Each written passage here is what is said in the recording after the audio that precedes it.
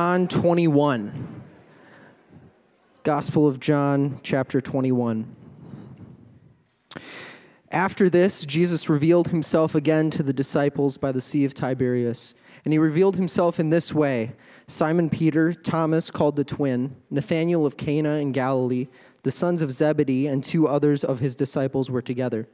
Simon Peter said to them, "I'm going fishing." And they said to him, "We will go with you." They went out and got into the boat, but that night they caught nothing. Just as day was breaking, Jesus stood on the shore, yet his disciples did not know that it was Jesus. Jesus said to them, "Children, do you have any fish?" They answered him, "No." He said to them, "Cast the net on the right side of the boat, and you will find some." So they cast it, and now they were not able to haul it in because of the quantity of fish. That disciple whom Jesus loved therefore said to Peter, "It is the Lord." When Simon Peter heard that it was the Lord, he put on his outer garment, for he was stripped for work, and threw himself into the sea. The other disciples came in the boat, dragging the net full of fish, for they were not far from land, but about 100 yards off. When they got out on land, they saw a charcoal fire with fish laid on it and bread. Jesus said to them, "Bring some of the fish that you have just caught."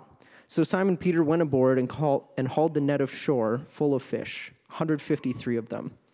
And although there were so many, the net was not torn. Jesus said to them, "Come and have breakfast." Now none of the disciples dared ask him, "Who are you?" They knew that it was the Lord. Jesus came and took the bread and gave it to them, and so with the fish. This was now the third time that Jesus was revealed to the disciples after he was raised from the dead. When they had finished breakfast, Jesus said to Simon Peter, "Simon, son of John, do you love me more than these?" He said to him, "Yes, Lord, you know that I love you." He said to him, "Feed my lambs." He said to him a second time, "Simon, son of John, do you love me?" He said to him, "Yes, Lord, you know that I love you." He said to him, "Tend my sheep." He said to him the third time, "Simon, son of John, do you love me?" Peter was grieved because he said to him the third time, "Do you love me?" He said to him, "Feed my sheep." He said, "Lord, you know everything. You know that I love you." Jesus said to him, "Feed my sheep. Truly, truly, I say to you, when you were young, you used to dress yourself and walk wherever you wanted. But when you are old, you will stretch out your hands, and another will dress you and carry you where you do not want to go." This he said to show by what kind of death he was to glorify God. And after this, he said to him, "Follow me." Peter turned and saw the disciple whom Jesus loved following them, the one who had also leaned back against him during the supper, and he said, "Lord, who is it that is going to betray you?" When Peter saw him, he said to Jesus, "Lord, what about this man?" Jesus said to him, "If it is my will that he remain until I come, what is that to you? You follow me." So the saying spread abroad among the brothers that this disciple was not to die. Yet Jesus did not say to him that he was not to die, but if it is my will that he remain until I come, what is that to you? This is the disciple who is bearing witness about these things, and who has written these things, and we know that his testimony is true. Now there are many other things that Jesus did. Were every one of them to be written, I suppose that the world itself could not contain the books that would be written.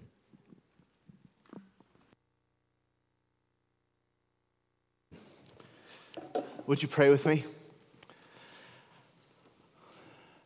God, thank you that we can celebrate this morning the reality that Jesus is alive, and because of that we have hope. Lord, would you help us today to live in light of the resurrection being true? Holy Spirit, I pray that you would move and work in every single person who's sitting here this morning, every person who's listening online for whatever reason. Would you land the truth of the resurrection and its implications in our lives that we might live wholeheartedly for Jesus? Holy Spirit, I pray that you would guard against familiarity and strike us anew with the beautiful truth that Jesus is alive. And so, Spirit, speak through me or in spite of me, but speak. I pray, I ask, in Jesus' name, amen. Imagine what it would have been like to be Peter by the shores of this sea. In the last few days, you've experienced the whole gamut of human emotions. Seeing Jesus, your Lord, betrayed by one of the inner 12, unfairly judged, sentenced, crucified. All your hopes and dreams shattered for what life was going to be like. You tried to intervene. You were willing to fight for him. You were willing to die for him if you needed to. But he stopped you. And he healed the man that you attacked. He allowed himself to be taken, betrayed, crucified. But then on Sunday, everything changed. The tomb is empty. You can't believe it. You didn't believe it until you ran there yourself and saw with your own eyes and heard the angel's pronouncement, he is not here. He is risen. And then when you were back with the disciples in a locked room, he just showed up and appeared to you. And now it's been a little while since that day. And frankly, you're a bit confused about what life is going to be like. Where is he? What exactly am I supposed to be doing now? And at the back of your mind, there are those nagging memories. You remember your last meal together where you made the boast, Lord, I will go with you to prison and to death. You were going to make good on that. Only you picked up the sword to defend him, even though you were rebuked. Only you and John followed Jesus when he was arrested. You watched the sham of a trial that he had, waiting for your opportunity to jump in, to do something. And then the opportunity never came. And when those around the fire that you were standing at recognized you, you played the coward. You betrayed your Lord. You said, I don't even know that man. You who were supposed to lead his people, who were looked to by the other disciples for leadership, in the moment where it counted the most, you got scared by a teenage girl. I don't know the man.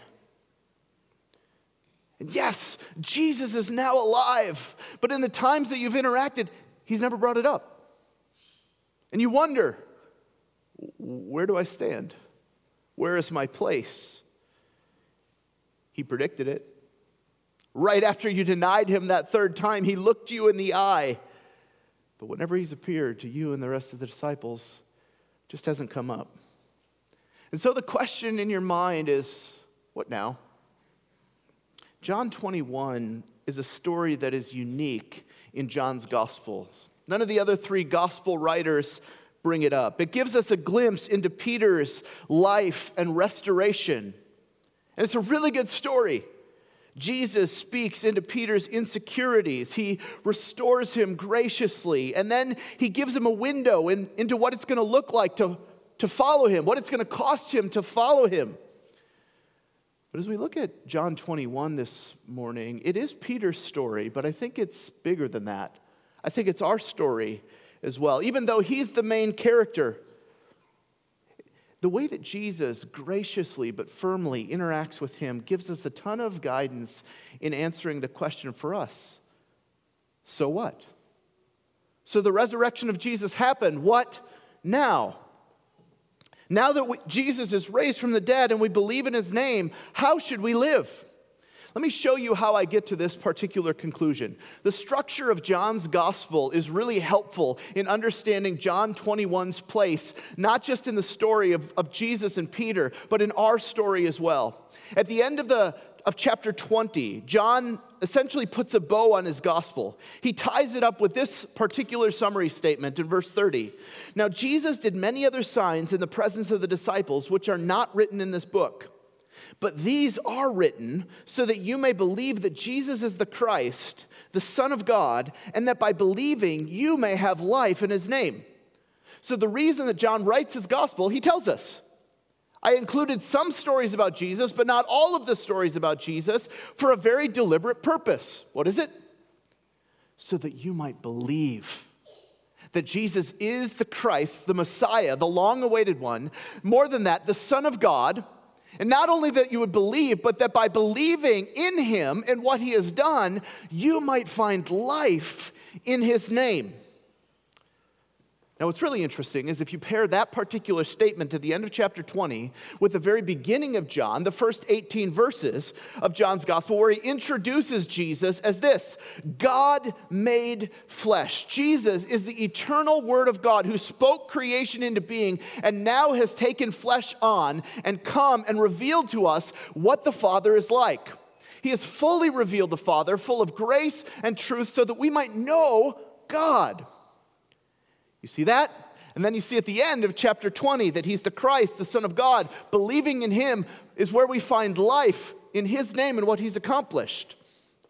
If that's where he began, and that's where he ends, providing bookends, so to speak, of here's my gospel, then the question that should probably be lingering in your mind is, why John 21?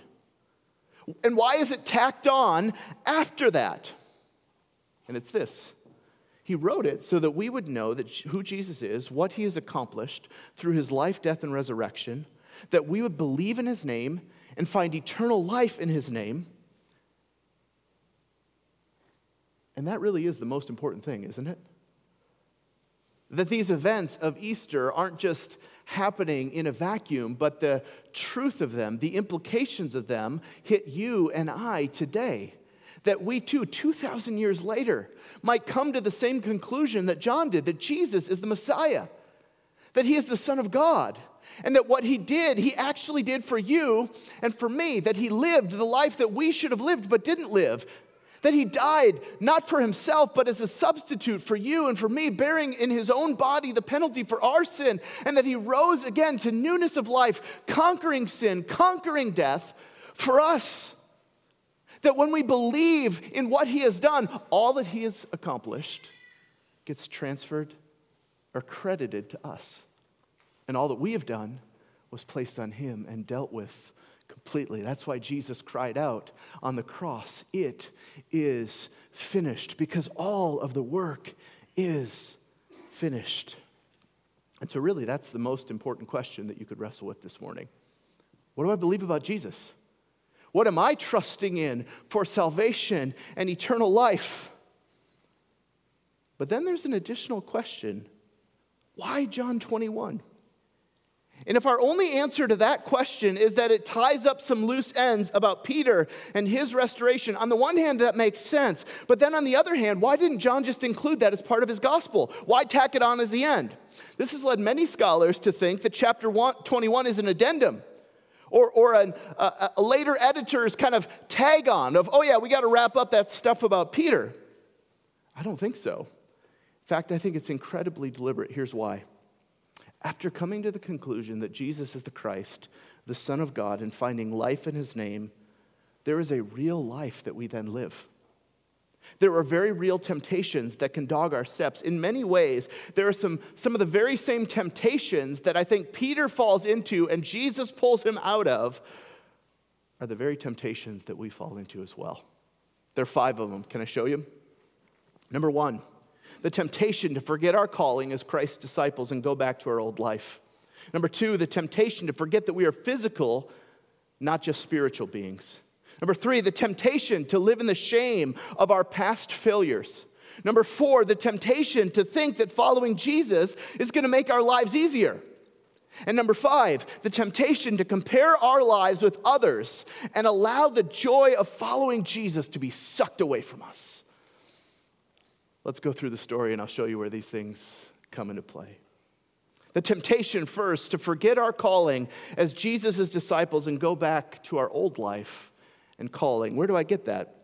Well, the first 3 verses set the context of this story. Peter and James and John and 4 other disciples decide to go fishing. Sounds innocent enough, doesn't it? A few friends taking a fishing trip together. I mean, after all, they've had a stressful couple weeks. What better way to kick back? Not so fast. Now, do you remember what these men's occupation was before Jesus showed up in their life and called them to follow him? They were fishermen. That's how they made their living, catching fish, running the family business. But then Jesus interrupted their lives, called them to follow him, and told them that they would become not fishers of fish, but rather fishers of men. In fact, If you go back to Luke chapter 5 and look at the original calling of Peter, it is shocking to see the parallels between that and this. Let me just read it for you. Luke 5, verse 1. On one occasion, while the crowd was pressing in on him, that's Jesus, to hear the word of God, he was standing by the lake of Gennesaret. And he saw two boats by the lake, but the fishermen had gone out of them and were washing their nets. Getting into one of the boats, which was Simon's, he asked him to put out a little bit from the land. And he sat down and taught the people from the boat. And when he had finished speaking, he said to Simon, "Put out into the deep and let down your nets for a catch." And Simon answered, "Master, we toiled all night and took nothing. But at your word I will let down the nets." And when they had done this, they enclosed a large number of fish, and their nets were breaking. They signaled to their partners in the other boat to come and help them. And they came and filled both the boats so that they began to sink. But when Simon Peter saw it, he fell down at Jesus' knees, saying, "Depart from me, for I am a sinful man, O Lord." For he and all who were with him were astonished at the catch of fish that they had taken. And so also were James and John, the sons of Zebedee, who were partners with Simon in the fishing business. And Jesus said to Simon, "Do not be afraid. From now on, you will be catching men." And when they had brought their boats to land, they left everything and followed him. It's crazy how similar the stories are they not? This is not a coincidence. Jesus reveals himself to Peter by telling him to put his net on the other side. An experienced fisherman who's like, "That's just not how it works, Jesus." And a miraculous catch of fish. Now in John 21, when it seems as though Peter was flirting with going back to his old life, in the exact same way, now that he is raised from the dead, Jesus says, "Peter, I'm still here. And my calling on your life has not changed." See, the first time they left everything and followed him, learned from him, saw him heal and perform miracles, watched him die and rise again. All in response to this invitation to no longer fish for fish, but fish for men. I don't know what drove these 7 disciples to go back and take up fishing again, but Jesus is having none of it. He shows up and in the exact same way in their life reaffirms his calling to Peter and James and John, who are there in both stories. And when Peter recognizes this, he doesn't even wait for the boat to get to shore. He jumps in and swims the remaining 100 meters to go and be with Jesus on the shore. Now, before we move on, I just have to ask, what about you? Are you ever tempted to live like the death and resurrection of Jesus didn't happen? All of us at times battle with the temptation of going back to our old way of life, our old calling, our old dreams and desires, our old patterns of sin. We know who Jesus is. We found life in his name. But the temptation to go back is like a siren song to us, drawing us in. Just as Jesus shows up and reminds them who he is and who they are and what their calling is now to be fishers of men, Jesus does that to us too, doesn't he? From time to time, he needs to remind us of who we are, of what he has called us to do. Now, this doesn't mean that we can't have vocations apart from preaching the gospel. Lord knows the Bible says plenty about our vocations and our calling and how that is God's work as well. But it does mean that we are no longer our own. We have been bought with a price, and that means that we have a new calling that is placed upon our lives, and we, like Peter, are also to be fishers of men. When Peter realizes that it is Jesus, he does what you and I should do when we realize, wait a second, I still have this calling. Immediately he returns to Jesus and his calling, swimming the last 100 meters. And just as his first denial began at a meal, so now his restoration is going to take place at a meal. If the last meal was called the Last Supper, maybe we could call this, I don't know, the Last Breakfast. Gets far less publicity. But this leads into the second temptation, the temptation to forget that we are physical beings, not just spiritual beings. Now, this is a somewhat minor point in the story here, but a big deal in the grand scheme of life. Did you catch the vivid detail of the story? 153 fish, a charcoal fire. That's a lot of fish. Why include these details that are seemingly so insignificant? Well, because John here is recording another of Jesus' miracles, recorded in great deal for all to remember, and another sign to point to who he is, as if dying and rising again doesn't, become the ultimate thing. So John records, and he records now that this is the third time that Jesus has appeared to them, the disciples, after the resurrection. And what does Jesus do? He invites them to share a meal.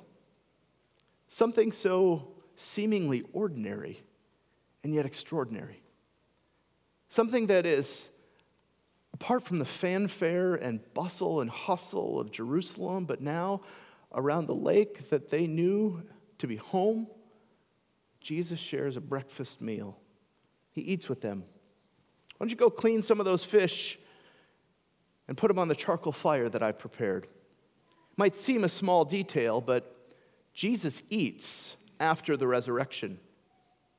It tells us something, that he has a physical body, and that's significant for a few reasons. Let me just share what they are. Jesus is no mere apparition or spirit or hallucination. He is flesh and blood. He is alive, and he eats. And even though he isn't as recognizable as we would often expect, he still has a body and is capable of and needs to do things like eat meals. The Apostle Paul tells us that the resurrection of Jesus is the first fruits of our resurrection. What that means is that in so many ways, Jesus' resurrection body and Jesus' resurrection is the prototype of what God is going to do in all of us who are in him at the resurrection. Why is that important? Because God's heart is not to usher us into a pure spiritual reality, but once again to unite the two, body and spirit. So it will be in the renewal of all things. Too many Christians imagine heaven as us becoming angels or getting our wings or some nonsense like that that isn't actually in the Bible at all. It's why so many Christians, I think, live without eternity in mind, because what we imagine eternity to be like is actually a subhuman existence. A purely spiritual reality seems not all that compelling because we are people of flesh and blood, but the resurrection of Jesus and the physicality of that show us that our future in him is with a new body. Only we'll get to be with God, walking with him in a garden like Adam and Eve did all those years ago. In this small act of kindness from Jesus, the sharing a meal, Jesus is showing us that we are and continue to be physical beings, not just spiritual beings. Why do I bring that up? Because I find that there's a temptation among many Christians to be too hyper-spiritual and forget the physicality of our bodies. Sometimes the most spiritual thing that we can possibly do is take a nap or eat a healthy meal or exercise. Guys, we are far more interconnected, body and spirit, than many of us would like to admit. And the Bible has much to say about our bodies. This is a good thing. They don't limit us, but rather this is how God created us to live. See, one of the reasons that Jesus went through all that he did was to not just redeem us spiritually, but to redeem our bodies as well. And all of creation. Now it's here during the meal when things start to get really good. They finish breakfast and Jesus turns to Peter and asks him 3 times, "Simon, son of John, do you love me more than these?" Do you note the formality of this particular question? And then again, "Simon, son of John, do you love me?" Peter says, "Yeah, I love you." "Simon, son of John, do you love me?" To which Peter breaks down. He says, Jesus, you know everything. You know that I love you. Now, Jesus, in his formality here with Peter, is either being really cruel or really gracious. And Jesus is never cruel. Just as Peter denied him 3 times, so now Jesus is giving Peter an opportunity to affirm and reaffirm his love and devotions. How many times?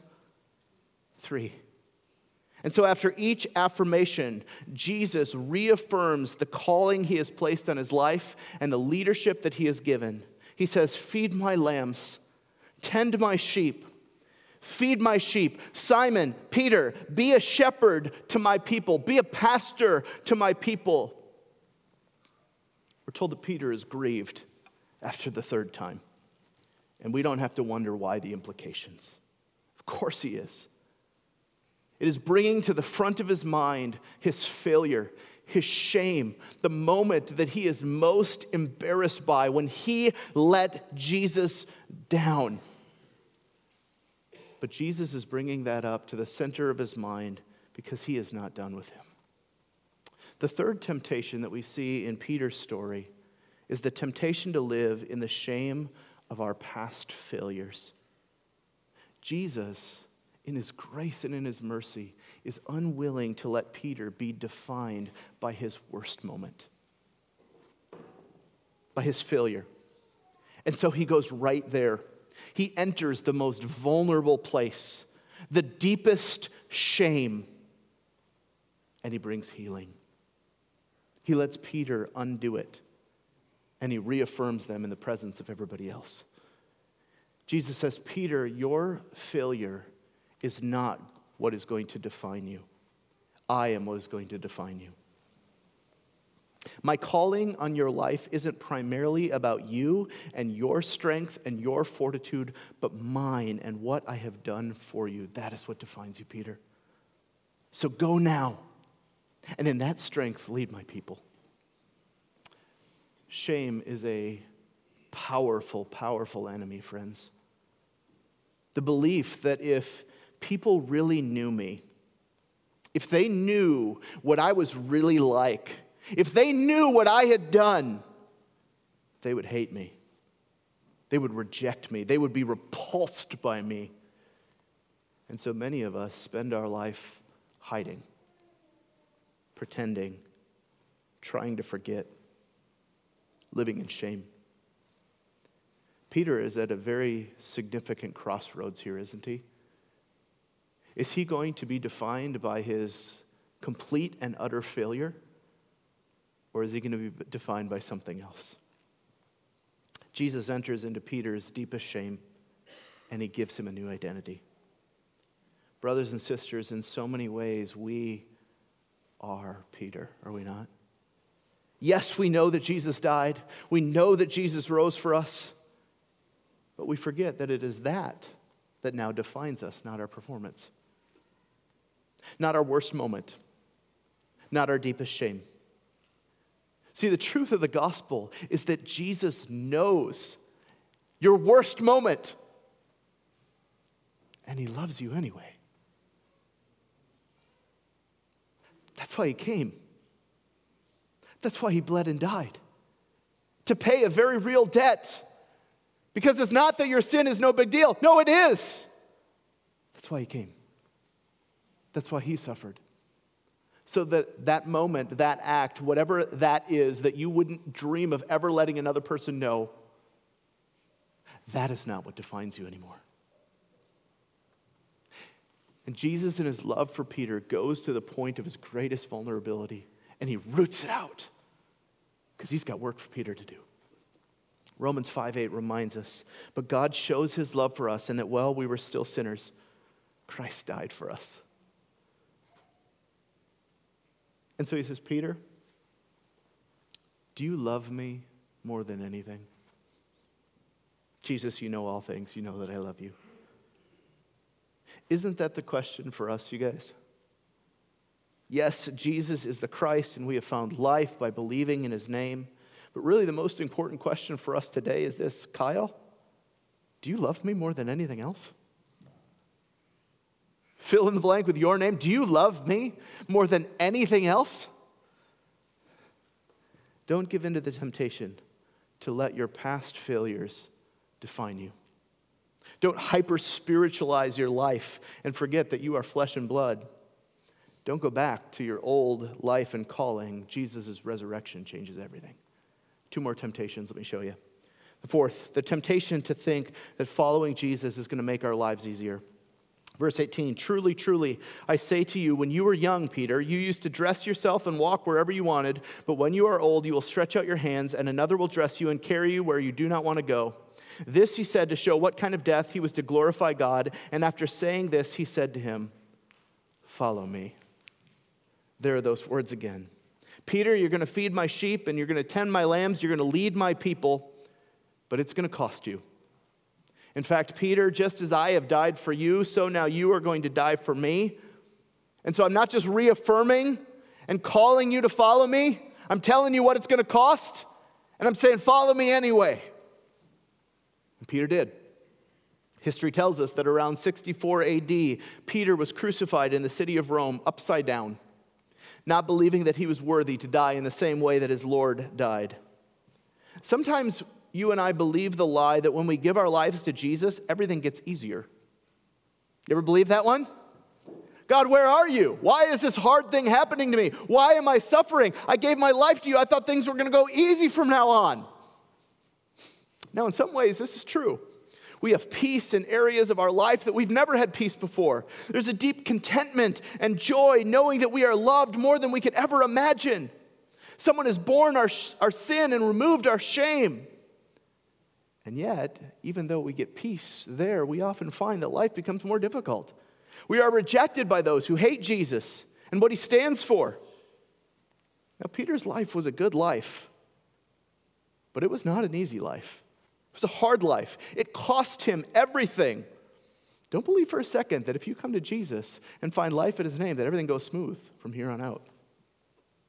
Now, we would expect Peter to take this news in stride and say, of course, Jesus, I will follow you to whatever end. You saw my worst moment and you love me anyway. You have reaffirmed me. I'm going to step into that. Now that I know that you love me, I will willingly die for you.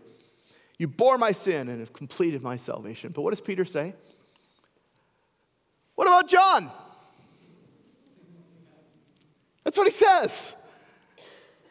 Jesus says, Peter, follow me. And he goes, what about John? What's going to happen to him? Is he going to die for you too?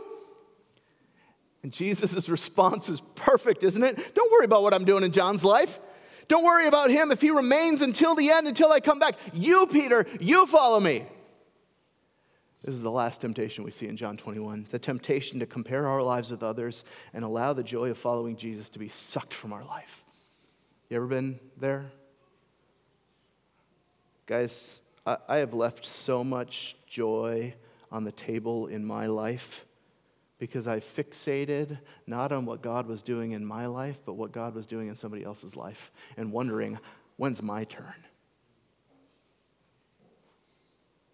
Do you ever play the comparison game? God, why does everything they do turn out so well, but not me? God, why do they get to have healthy children, but I don't? God, why have they been recognized for their work, but I seem to be forgotten? God, why did they make the team, but I didn't?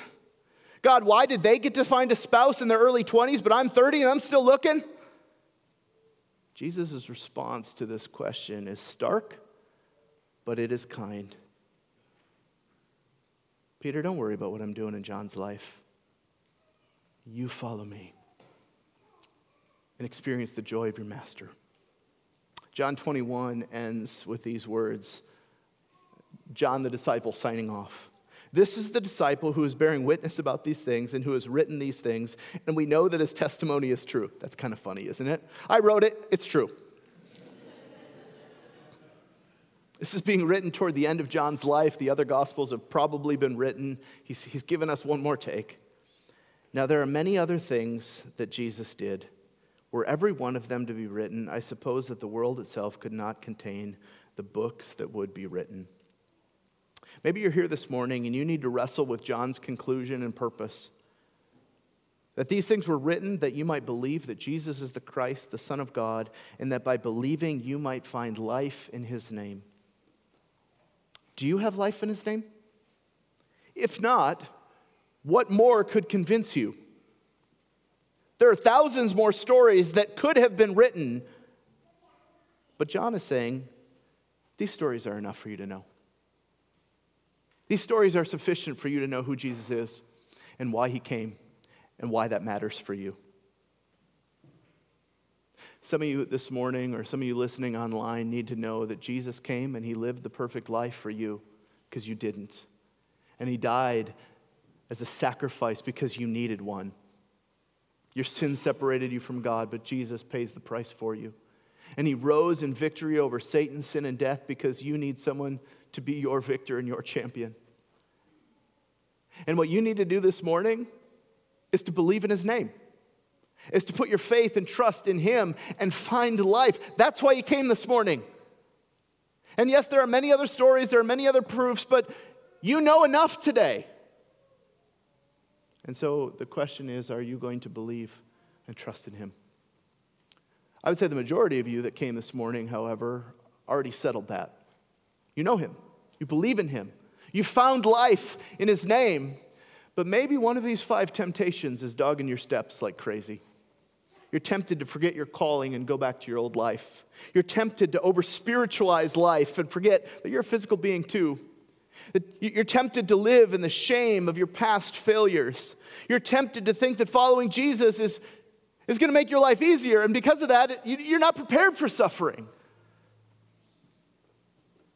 Or you're giving into the temptation over and over and over again to keep saying, what about him?